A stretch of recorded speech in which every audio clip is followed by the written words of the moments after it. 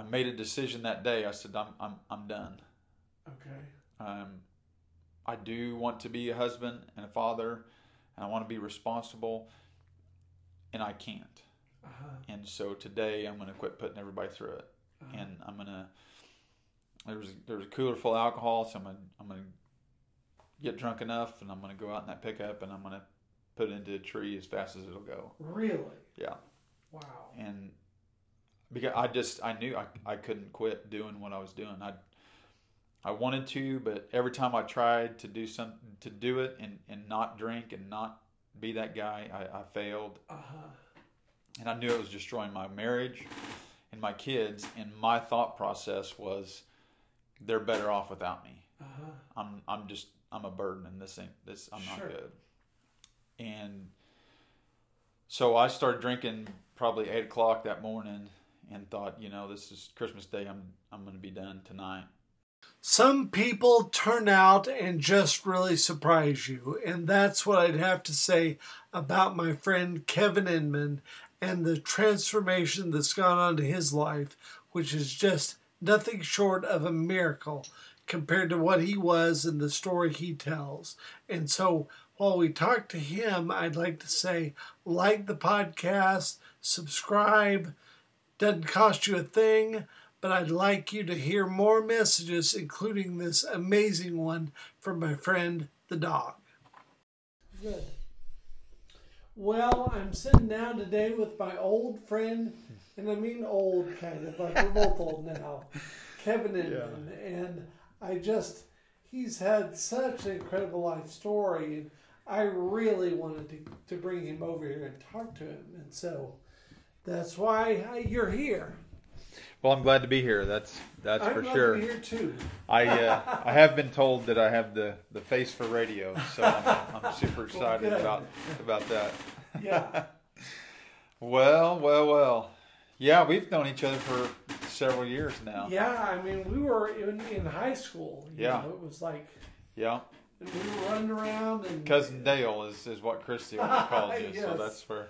Absolutely. Man. Yeah. It's been a day or two since I know, man. And so the thing that I want to say is, in high school, you were always known as Dog. That's right. And, that was kind of an appropriate name. It definitely was. And so why don't you tell me about that? It's funny that there were a lot of people that didn't even know my real name for years, and even today I still some people still call me that, and it's great. It's part of who I was or who I am and the identity. Yeah. But it came from the 5th grade, before I even lived up here in Missouri. My cousin Sean Kearns, remember Sean, and Billy Reedus. Sure. So we were at Whitewater together, and they were a few years older. So they told me that this is our swimming area in the wave pool, and if anybody comes near it, then you have the job of running them off. I said, okay, well, what do I do? And Billy's like, just bark like a dog at them. And so that's what my day consisted of at Whitewater, was barking at people as they got in the swimming area. And then we went back home, and then when I moved up here to Marionville, was my freshman year, so about 4 years later, went in, registered for high school, and as soon as I walk out the door, the parking lot's got a bunch of seniors in there, they're hanging out, and Billy was one of them, and he stands up and he said, well, there's the old Mad Dog from Whitewater, and that was it. It never changed from there. It got shortened up to Dog after a few years, but yeah, that was it. And I kind of around that time was when life really took a different change for me. I mean, and I don't really know what it was. I know that it's a new place. I've since found out I'm kind of a type I personality. I like people. I like being the center of attention. I like having fun. So all that played into the nickname, the new kid. And I just really felt that need to kind of be the guy. Yeah. And I met a guy one time. Well, I think most people know him. When I was I think I was 13, and I was at a party. And I remember this guy showed up, and everybody was like, "Oh man, gosh, I don't know if I should mention his name. He's no longer with us, but Oh no. I idolized him Uh-huh. in that sense. Uh-huh. He wasn't a real big guy. He's kind of redheaded, and so I saw a lot of similarities that I wanted to be like this guy. Sure. And I just thought, man, that's what I want to do. Like, I want people to perk up when I come around. And Sure. in the sense, I was like, I just want to be pretty wild and crazy. Right. And I kind of set out on that at a young age, and so that was it. Like, just go have as much fun, live full throttle, and a lot of crazy things happened through there. Why I'm here today, I'm not real sure, but I mean, at 15, I got arrested for DWI, and it worked out to where the guy that arrested me was like a county. Back then we had the county, then we had the Marionville guys. Yeah. And so the Marionville guy came up after he had me arrested. I remember I was sitting in the back of the county car, and I could hear him talking outside. And the guy from Marionville was like, "Hey, he's like, it's your deal. You do what you want to do, but I'm just going to tell you that if you let me take this kid home, it'll probably be worse than him going to jail." And I was like, I remember looking at him, it's like, I'll go to jail. Like, I do not want anybody waking up my mom at 2:00 in the morning and her not, I'm supposed to be in bed at home. Yeah. So anyway, those kind of things just kind of happened, and really when I took my first drink, I was hooked. I could be somebody different. I didn't have to be me. Right. And I really played into all of that. And all through high school, it was a problem. And probably by the time I was 17, I knew that I had a problem with it. I knew that I was really doing things I couldn't. Like, I would go out, and some people would drink, and then they would go home. Sure. And I would just go till it was over, till I couldn't go anymore. And but I never really was ready to do anything about it. So I had a lot of trouble with the law, and went to some rehab and all kinds of things. And then I decided that I was going to join the Army, and that was going to be the best thing. And one of my buddies that knew me real well, he had served in the service, and he said, he's like, that'd be a really good thing for you. I said, man, I don't know about that. And he's like, just think of it this way. He goes, you get 3 meals a day, no matter what, and a place to sleep. Sure. Like, so that kind of sounds like jail. And so I was like, you know what, I'll do it. And joined the Army, spent a couple of years in Georgia in the infantry, and just absolutely, at the time, I didn't know what I was getting. Like when you go through it, and then you look back, you're like, wow, that was really good for me. Sure.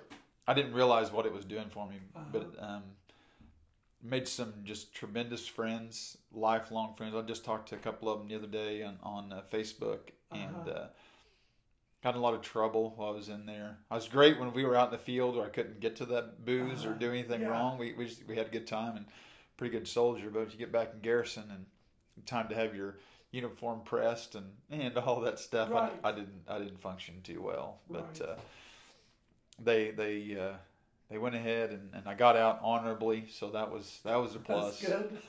That's a good sign. It was a little iffy for a little bit before I did get out, and I decided that I didn't want to stay in the service, and they thought that was probably a pretty good idea as well. So we parted ways, shook hands. Good. And there's a lot of things that today, when I look back at that, I regret some of that. But how so? What do you regret? I feel like I didn't honor our country the way that I could have while I was in. I wasn't a real good example of a soldier. I wasn't just the best human being, and so therefore, when you represent,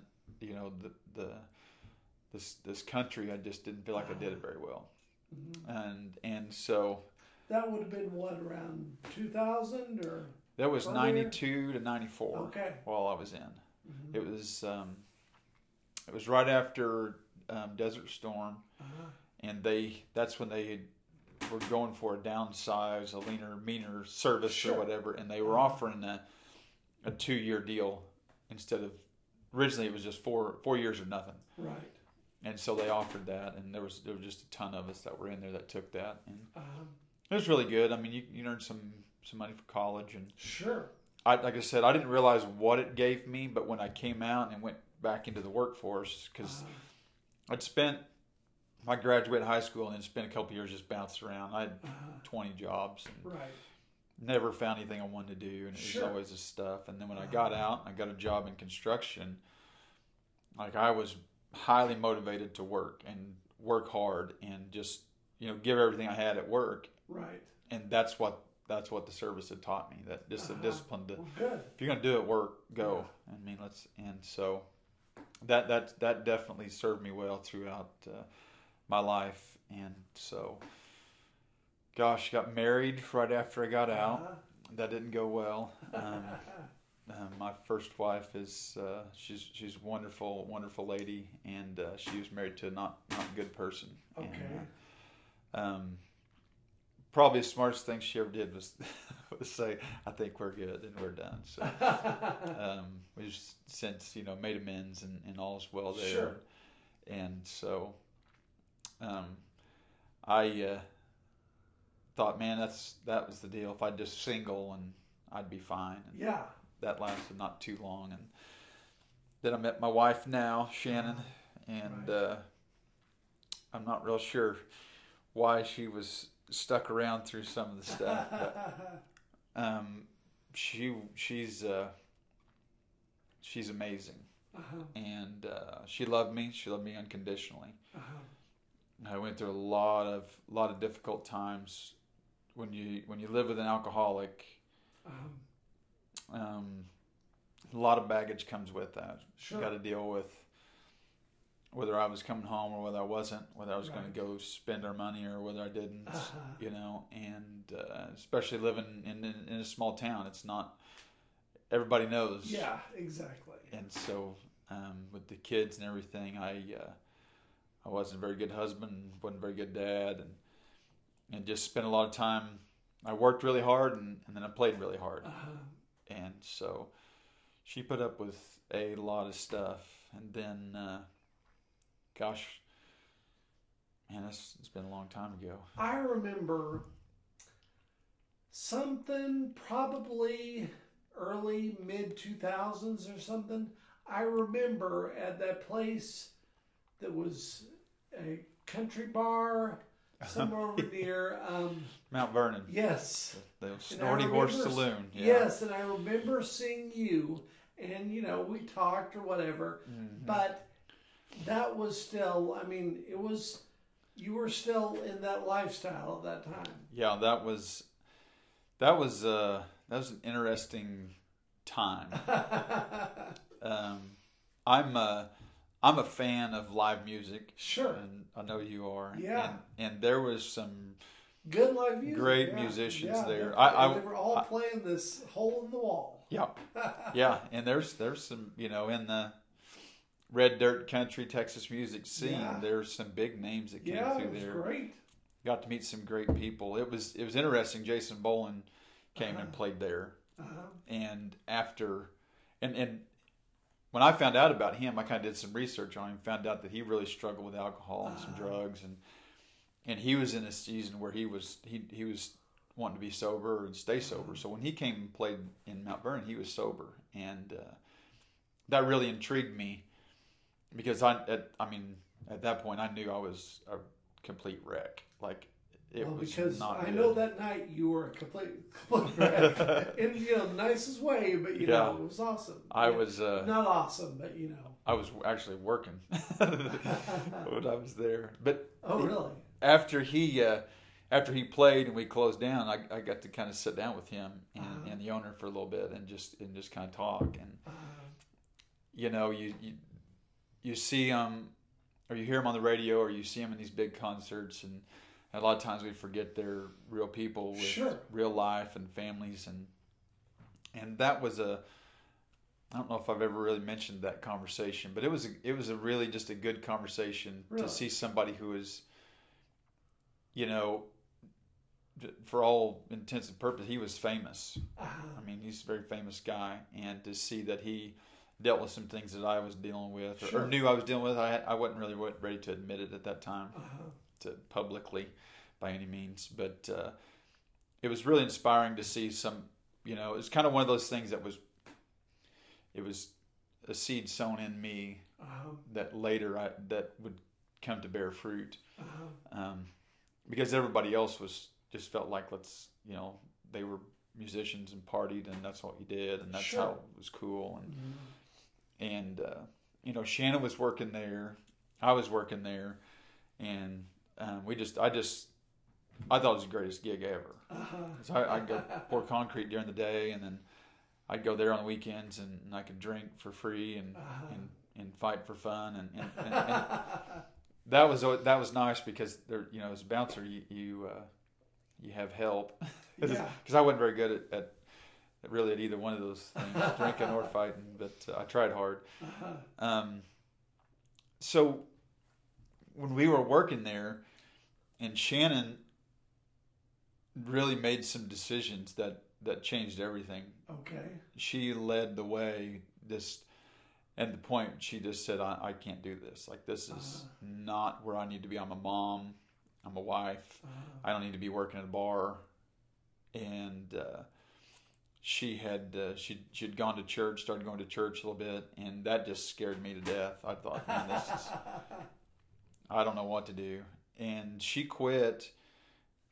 And she just said, I want you to come to church with us. And I thought, man, I can go. I just won't get too wound up on Saturday night, so I can make it to church with her on Sunday. Yeah. I don't have to change anything. I'll just show up, and that's what you do. You just go in and out the door to church. And I'd come home from work, and Dale, she'd go to church, and I wouldn't. And she would go as soon as church was over. You could go to the back, and they'd burn off a CD of the sermon, and she'd take that home. And I think she waited on about the time I was supposed to get home and start that sermon. So when I came in, you were here. Pastor Robert would be preaching, or there'd be worship music on, and I was just like, what? And I just said, man, I can't listen to this guy. Like, what are you doing? Like, this is nuts. And she's like, this is who I am. This is how I'm going to lead our family. And And I finally was like, man, I don't know. And so I kind of started committing to go. And it was right before Christmas. And, what year was this? This was 2006. Okay. And I'd not drank for a little while. I'd stopped working at the bar. Everything was kind of settling down. And that's one of my biggest downfalls. When things get normal, I needed chaos. Sure. They had taught me that in a class in like Alcoholics Anonymous or something. At one point, one of the classes I had to go to, they said, most alcoholics are addicted to the chaos, as much to the chaos as they are the alcohol. And I never registered with me, but everything kind of started getting normal. And I was at work one day, and this was right before Christmas. And I got a phone call, said, hey, you want to go out and do some shopping for the wives? And that just meant we were going to go maybe buy a car and have some drinks. Yes. I'm like, nah, man, I can't do that. I've been going to church. And like, oh, okay, that's weird, but all right. And then a couple hours later, I just kept, well, I can go have a couple. Sure. I'm not going to go off the rails. I'm just going to go and hang out. And as soon as I started, I was off the rails. I mean, really off the rails. I finally made it home. And I remember I walked in the door, and she was on the couch, and she was crying. And she's like, what happened? Like, what is going on? And one of the things about being that far into my alcoholism, knowing I had a problem, knowing all the stuff that I was doing was wrong, and it just brings out anger. Oh, yeah. And so she had dealt with that in the past of me being angry and doing things that no man should ever do. Sure. And I'd been to jail for it, been arrested for it. And that night when she said, "What's going on? What happened?" all that came out. Okay. And I'll never forget it, because I remember just looking at her and I just said, "Shut up, and you don't get to tell me what to do. Right. I'm a grown man. I can do this and I can Sure. do that." And I started to walk towards her, and she just looked at me. And for those of you that don't know, Shannon's about 5'2" and weighs about 105, soaking wet. And she just pointed her finger at me and she said, "You're never going to touch me again. You're going to go in there and you're going to get in bed, and you are never going to lay a hand on me again." And I don't know what happened between there and anything else. I just remember I was laying in bed and I was mad as a hornet. And I was like, "She can't tell me what to do." Yeah. And the deal was, tell you not to beat me.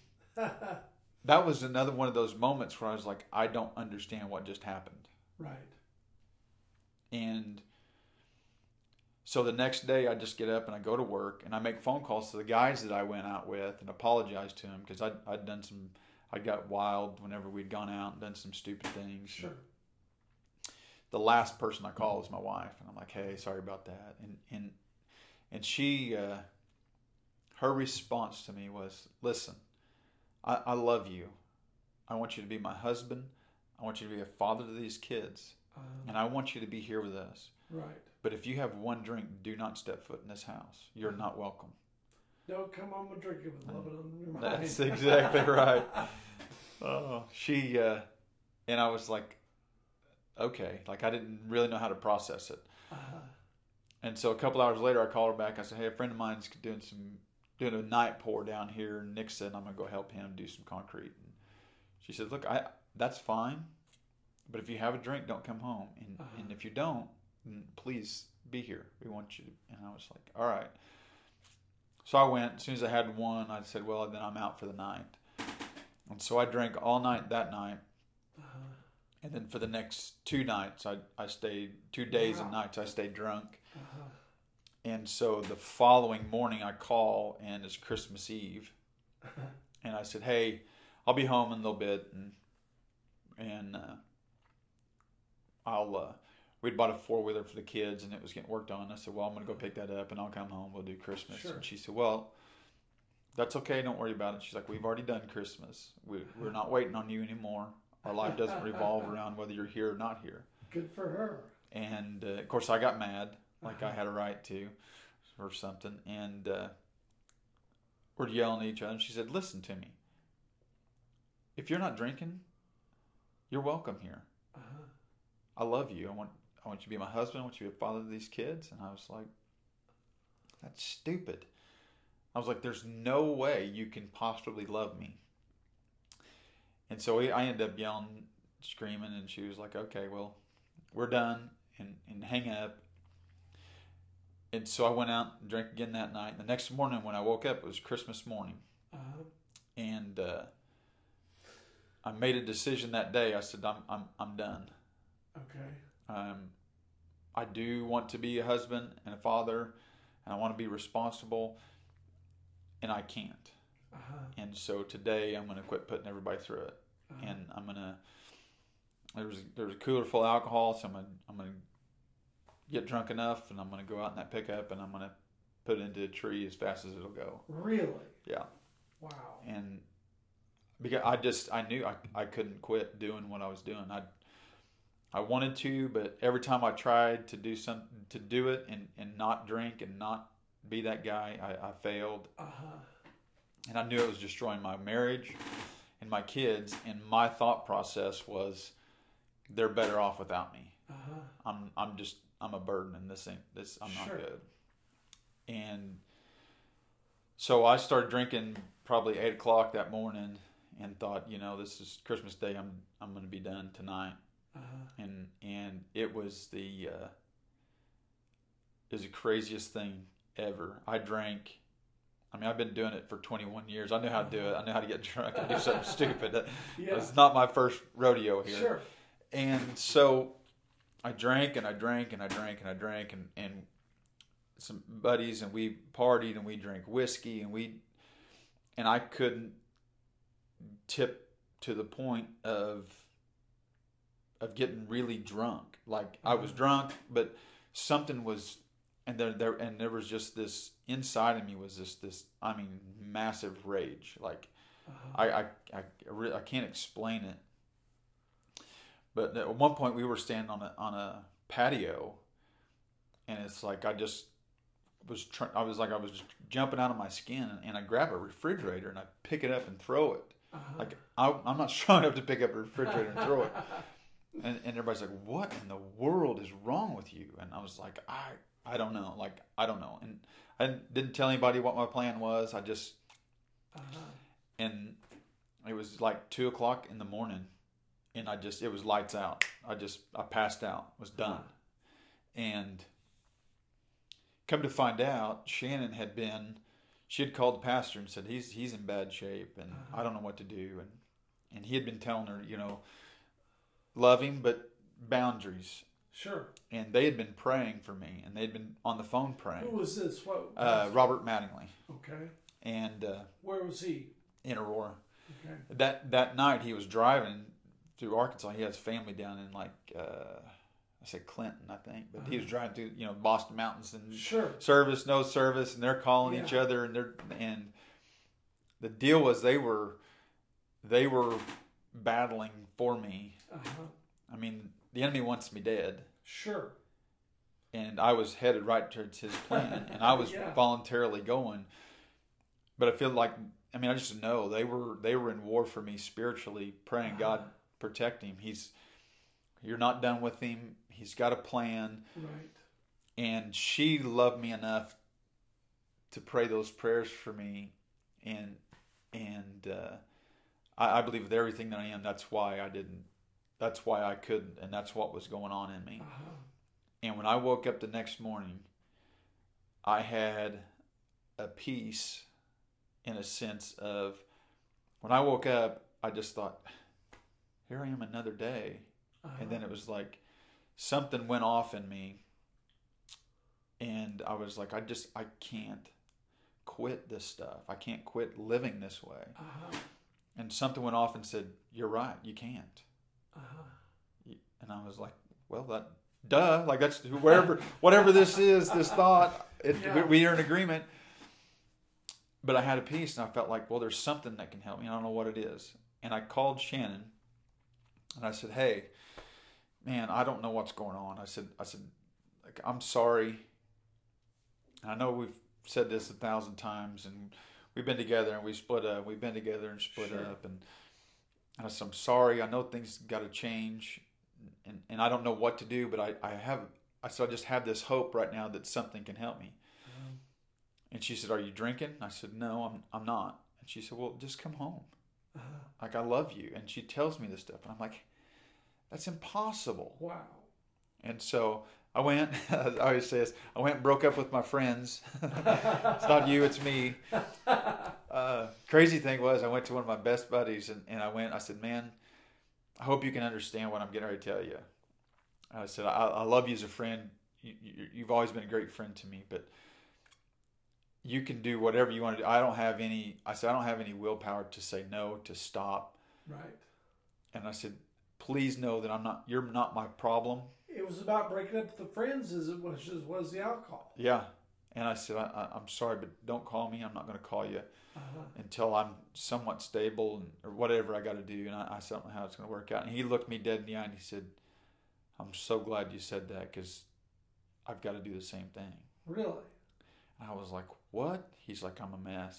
Like, in the middle of doing this whole thing together, I had no idea. I thought, man, if I could just be like him and have it together. He was like, I got to figure this out. So we split ways, and I went home, and I said, I got to talk to somebody. I just don't know who. And she said, well, maybe I'll talk to the pastor. And I was like, that sounds great. I'll talk to anybody. And I called him and said, hey, can we set up an appointment? I said, I don't know what to do or what to say. And he's like, yeah. I met him on a Saturday morning over at the church in Aurora, Church on the Rock. And, I've never had and it's not an excuse. It's not a crutch. It's just a fact. I never had an adult male figure in my life. Sure. That was positive. My dad had left when I was really young. I mean, I'd met him, and I know who he is. He lives in Billings. We had a relationship of some sort. My uncle Blaine Kearns died whenever I was like 12, so he was the guy that I always wanted to be and to live up to, and Sure. and I knew I'd failed that, and so when I went in and talked to him, I said, I don't know what's going on. I said, I just know that I can't stop drinking and I can't stop being this way. And he started asking me questions about, what do you know about church? Well, you've been here, son, but what do you know? And I said, I don't know anything. I said, I know that when I come over here, you talk about this Jesus guy. And I said, it sounds like a great dude, man. Like this guy's something pretty special. And he said, well, you know that guy died for you. And I said, why would he die for me?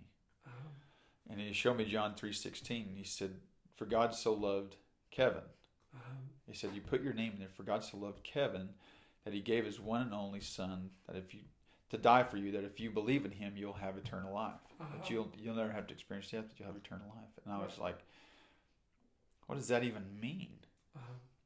And he's like, he can take everything if you'll give it to him. And I was like, all right. And I remember looking at him, I said, this Jesus guy's the real deal. And this stuff is real.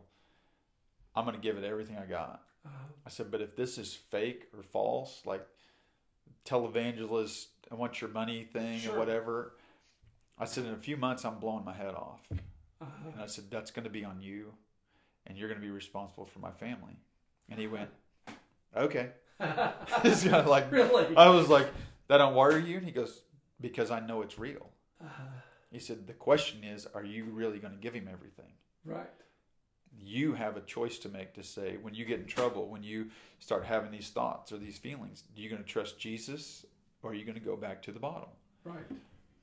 I said, I'm in. What do I got to do? Where do I sign? And he was like, we'll just pray this prayer. And I gave my life to Jesus that morning, gave my heart to him. And I said, it was the craziest thing. When we said amen, and I stood up from that chair, there was a weight that was lifted off of me like I'd never felt in my life.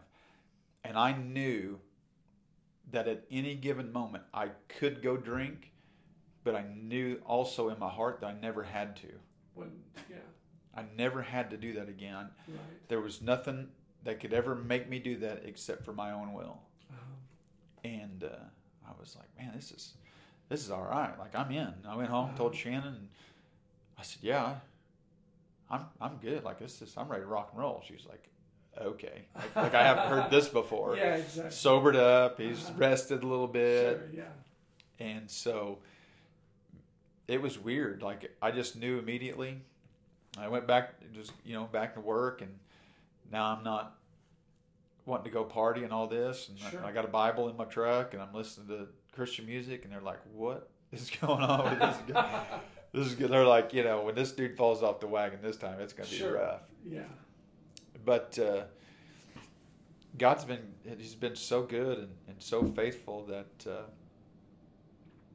it's a hard walk sometimes, but it's also the easiest thing ever.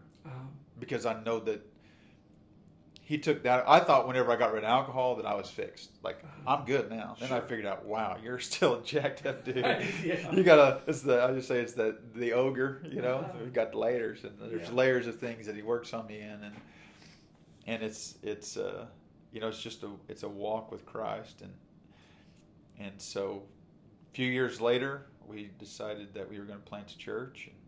Well, how many years was that between when that happened and when the church started? It was 5 years. Okay. About 2010, 2011? We started 2011. Okay. October the 23rd, 2011.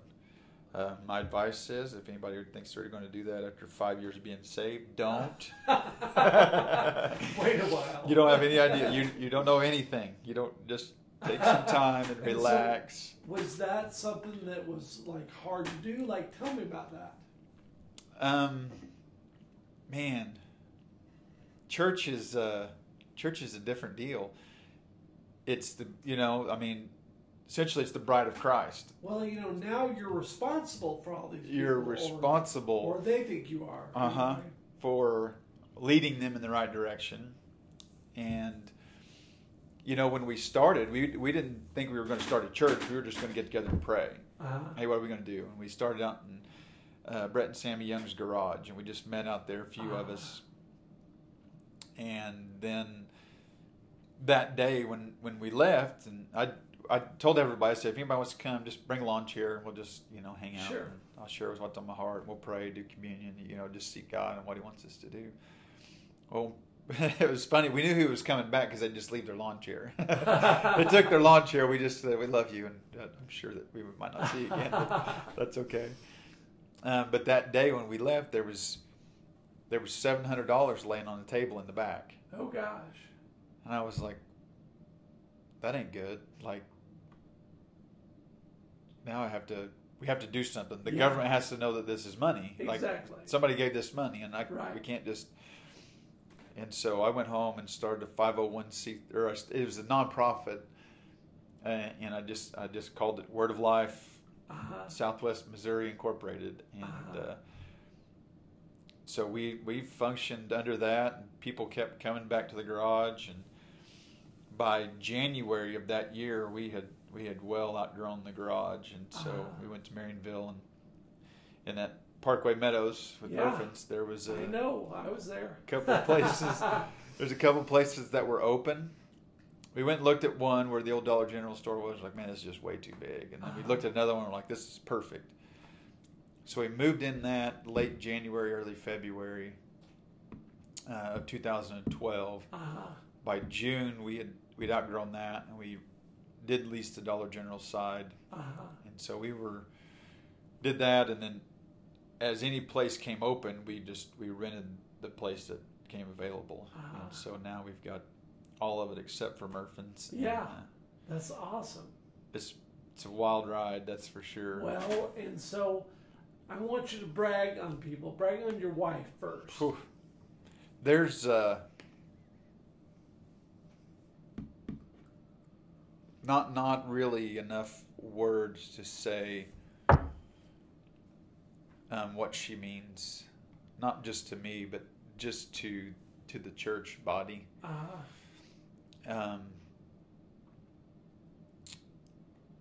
It's tough being. I'll say it's really tough to be a pastor's wife, and it could be even harder to be my wife. I have that. I have the personality and attitude of when I go, I'm going all in. Right. When I said you're the dog, I want to. That's exactly right. When I made my commitment to Christ, to Jesus, I made that. And by no means perfect at all, and failed several times and this and that or whatever. But that meant that I was all in. And so I used to work, I worked hard and sure. Construction, 60, 70, 80 hours, whatever it took, you sure. just did it. And so when I went into the ministry side, I'd done the same thing. And it's all in for the church. And sure. a lot of times that leaves her and the kids still without their husband and father. It's just in a different.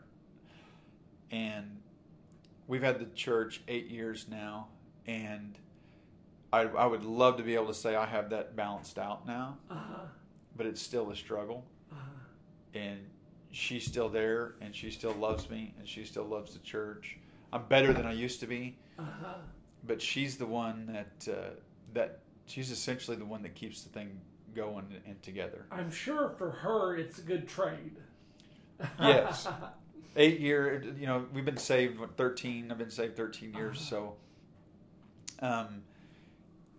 it in a sense it presents new sets of issues that you have to work through, and I think any marriage has that in seasons.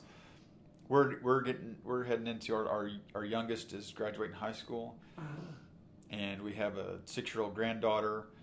I've got a grandson due in February and a grandson due in August. Right. So this season of life is changing.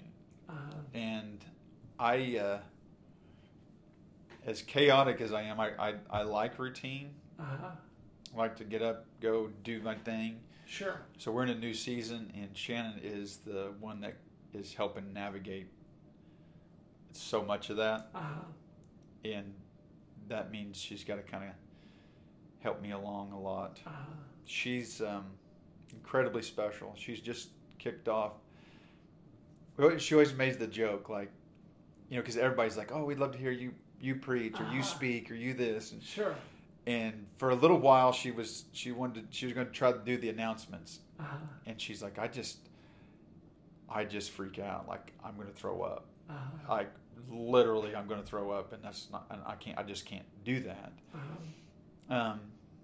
But she has such a heart for people and for the church to share with them what it is about loving Jesus. Sure. And all that she's learned. And so recently she started with, just kicked off like our women's group at church. And so she's leading the women, and they had their first Wednesday night meeting, and there was over 60 women came to be in that. And that's a good start. So exciting, because she doesn't see how valuable she is to the church. I don't know that she understands how people view her, because she's just living her life. Like, she just lives her life. I love God. I love my family. I love the church. I love my husband. And she lives this life of Christ.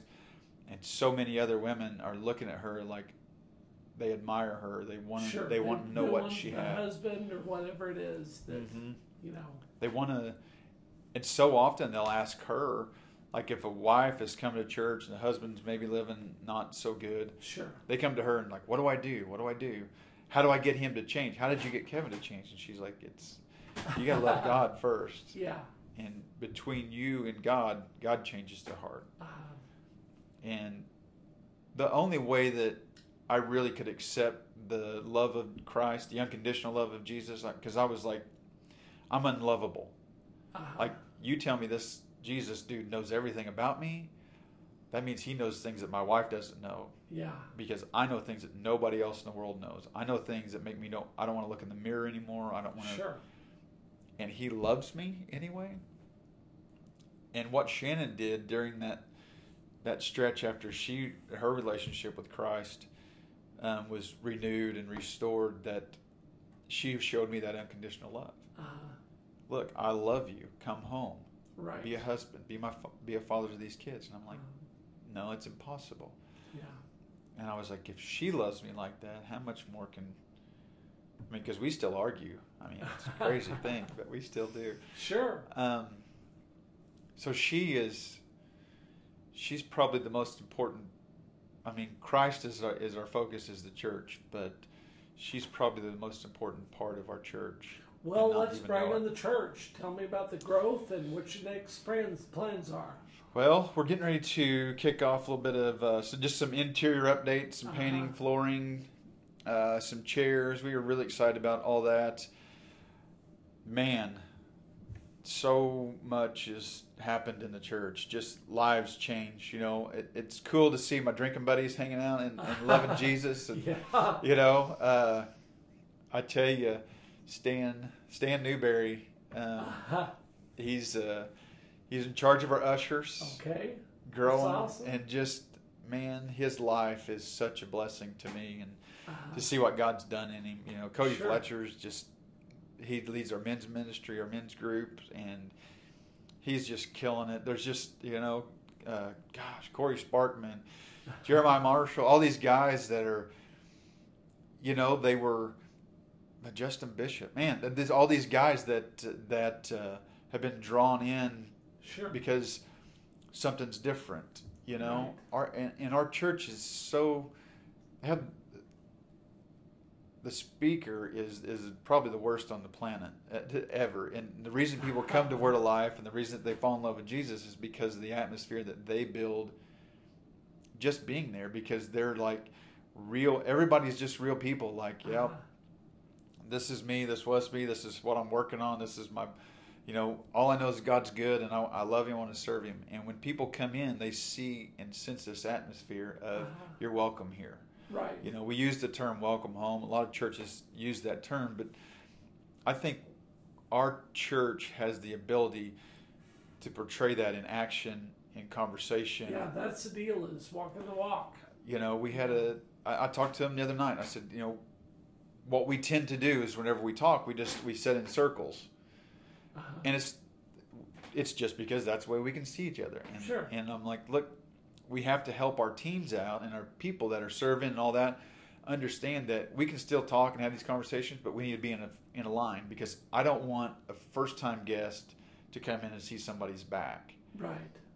I know when I first went to church, I was, I'm that guy. I was like, man, I walk in here, this place is going to blow up and catch on fire if they find out who I am, and I see all these people that I know. And in fact, I had a guy come to me, it's been a few years ago, but he came up to me and he said, I got to apologize to you. And I said, for what? He said, when you walked in church, he said, I nudged my wife and said, you want to see an example of somebody that'll never change? There he is.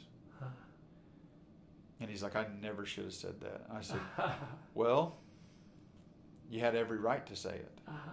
Because I've been doing this I've been an alcoholic for 21 years. Here's the cycle again. And exactly. I said, I appreciate the apology, but you don't owe me anything. I gave you every reason to believe that about me. And I probably should have been, people were like, watch out, because you don't know. Yeah.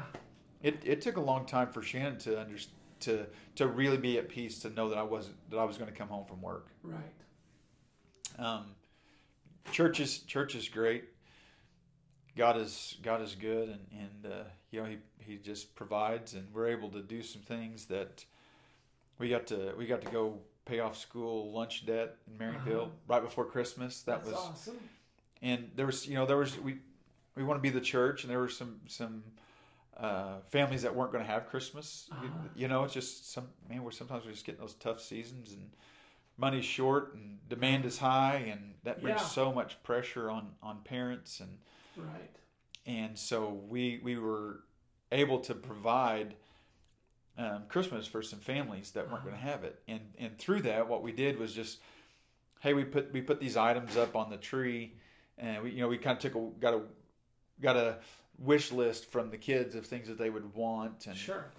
And man, our church is just so amazing, because we wanted be able for them to get necessities, but just because a family's in a tough season doesn't mean that the kids can't have toys. Sure, yeah. Like, we're all going to get socks and underwear the rest of our life. If the church is going to be giving like Jesus is giving, He gives in abundance and an overflow. So we were able to give them some necessities, and then give them some just toys, just fun toys and video games or whatever, headphones, all the stuff that the kids want. Yeah. And so we put all these items out on the tree, and then we did. Some people were like, we just did like some dollar amounts and tags, and just said, hey, all those tags are in need. If you guys want to grab one, and people were just pulling these things off, and just when it was all said and done, they had provided every need. There were packages coming, and people would take the tag, they'd buy the toy, the item, or whatever, and then they were like, hey, well, I just want to give this too, and they were just giving money, and we were done. Every need was above and beyond met, and they were like, our church just like gave all this extra money. Yeah. And so I just was like, man, let's just pray about what to do. And I called over to school and I said, hey, I don't know how this works, but man, it'd be really cool if we could help you out or help some people out. Can you give me that number? And they're like, yeah. And so we just were like, you know what, let's do it. Let's just knock that out. And it was so cool just to see the church not just meet the need, but just above and beyond. Right. And I'm so happy we got such great leaders and people that call Word of Life home. They're way better at doing what they do than I am at leading them, and it's just crazy. It's fun. Well, and let's brag on Jesus. Yeah, He is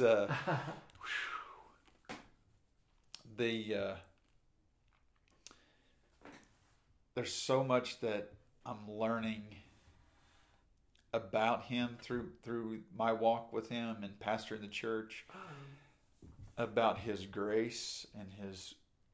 I got it. I knew when I got saved, like, wow, I was only alive because of grace. Like, sure. And I don't understand. I know that God is good. He is the beginning and the end. His presence is with us, whether we're saved or not saved, however our life is. And I also understand that we live in a fallen world, completely live in a fallen world. Sure. We all have physical bodies. We all make decisions. And with those decisions, at times there's this divine covering, and feels like at times that there's not. And yeah. I don't understand that. I will never pretend, Yeah. When we walk a family through a tragedy. Yeah. I know my job's not to have the answer. Right. My job is to talk to him about the one that does. And Jesus is the one that can bring comfort in every situation. For just kind of this new season of understanding his grace for people. We've really the church has expanded and reached new demographics of people. A lot of people are driving a decent distance to come and go to church at Word of Life. And I didn't realize how narrow my view of things were in life, because I've been in Maryville for 35 years, 40 years, something like that. I've been here forever. And you just live this way, and you're surrounded by people that we'd all kind of look alike, talk alike, sure. think alike, live alike. And with some of the new people, it is so amazing to get some of the conversations that I've had have brought such great insight and just enlightened me to some things of God and viewpoints and thought processes and beliefs and how and it's like, wow, like this isn't, it's really incredible to me. And I think, people are drawn to the Lord. They're brought there. And I think God's bringing people to help me help other people. Sure. And to blend this so we don't get in. A friend of mine, Terry Mize, always says that the church is really good at just going from ditch to ditch. He's like, something starts working, we just sell out to this one thing, and that's it. And he's like, oh, wait, too far over there. And he's like, then they get back up on the road for a little bit, and then it's like, oh, this is work, we're going to do this. Yeah.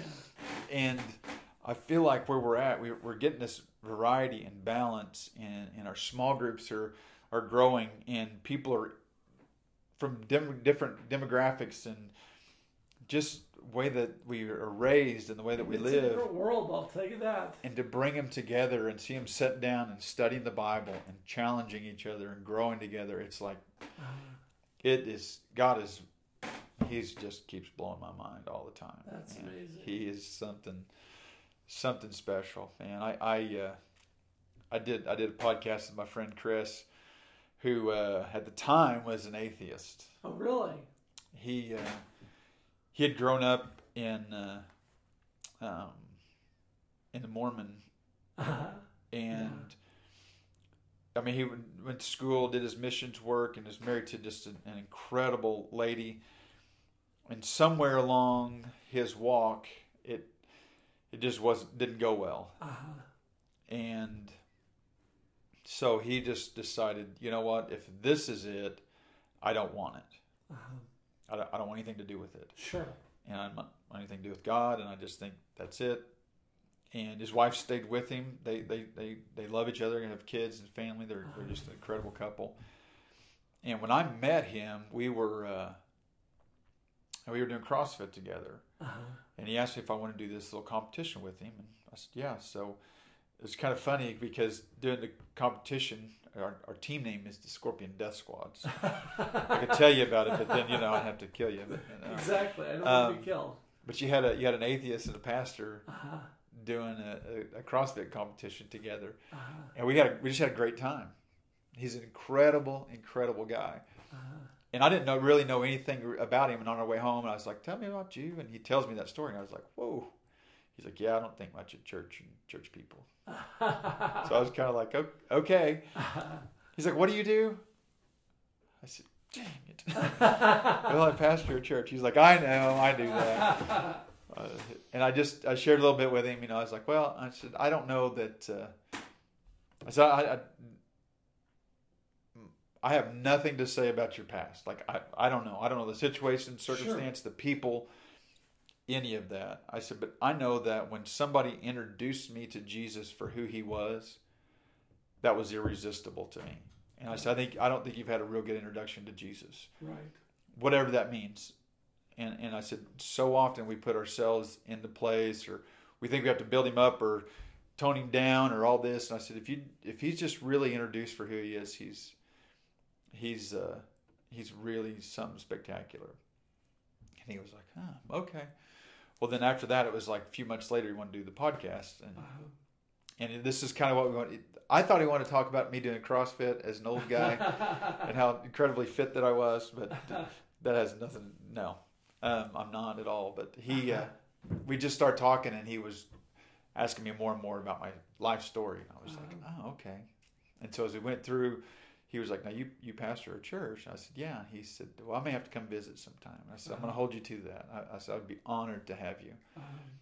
And he came, and after the service, I was like, "Man, it's good to have you." And he kind of had tears in his eyes, and I said, "Yeah, are you okay?" And he's like, "Yeah." He said, I'll be back." I said, "Great." He said, "I got to figure out if I'm having this Marley and me moment, or if, or what's going on." I said, "Yeah, just keep coming back." And he did. He kept coming back, and eventually, I gave the altar call at the end of the service, and that's, if you want Christ in your life, be your Lord and Savior, I want you to raise your hand. And I looked over, and he just lifted his head up, and he said, "That's me, man." And I came uncorked and ran over there and gave him a hug and told him I loved him and I was proud of him. And he got water baptized a few weeks later, and the next time I went to CrossFit, he is wearing his baptism T-shirt that says, "I have decided," and that is to me, he is the story of Christ. Like, we were on the opposite ends of the spectrum when we met. He didn't want anything to do with it. He said, I'm gonna live my life in a way that just says, don't be a jerk. Treat people nice, and then whatever happens. Right. And I'm living everything I do. I want to do for Christ and represent Him.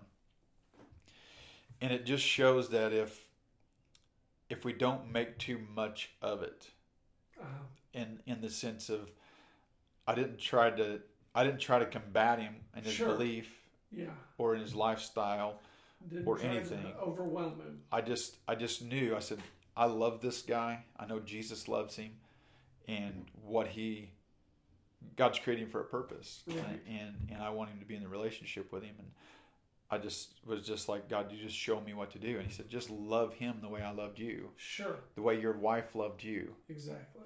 And I was like, "That's pretty simple." And so it's been, those are things that God's doing, that Jesus is doing. All that we're seeing. Sure. Well, he's start being on podcasts. Yeah, I guess so. That's it. The face for radio. But it's all him. Peter and Jesus had a conversation, at in the Bible it says that in the places Caesarea Philippi.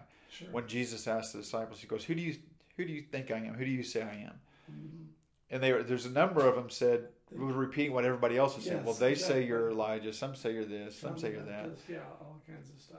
And He looks at Peter and goes, "Well, what about, who do you say?" And Peter said, "You are the Christ. You are the Son of the living God." Right.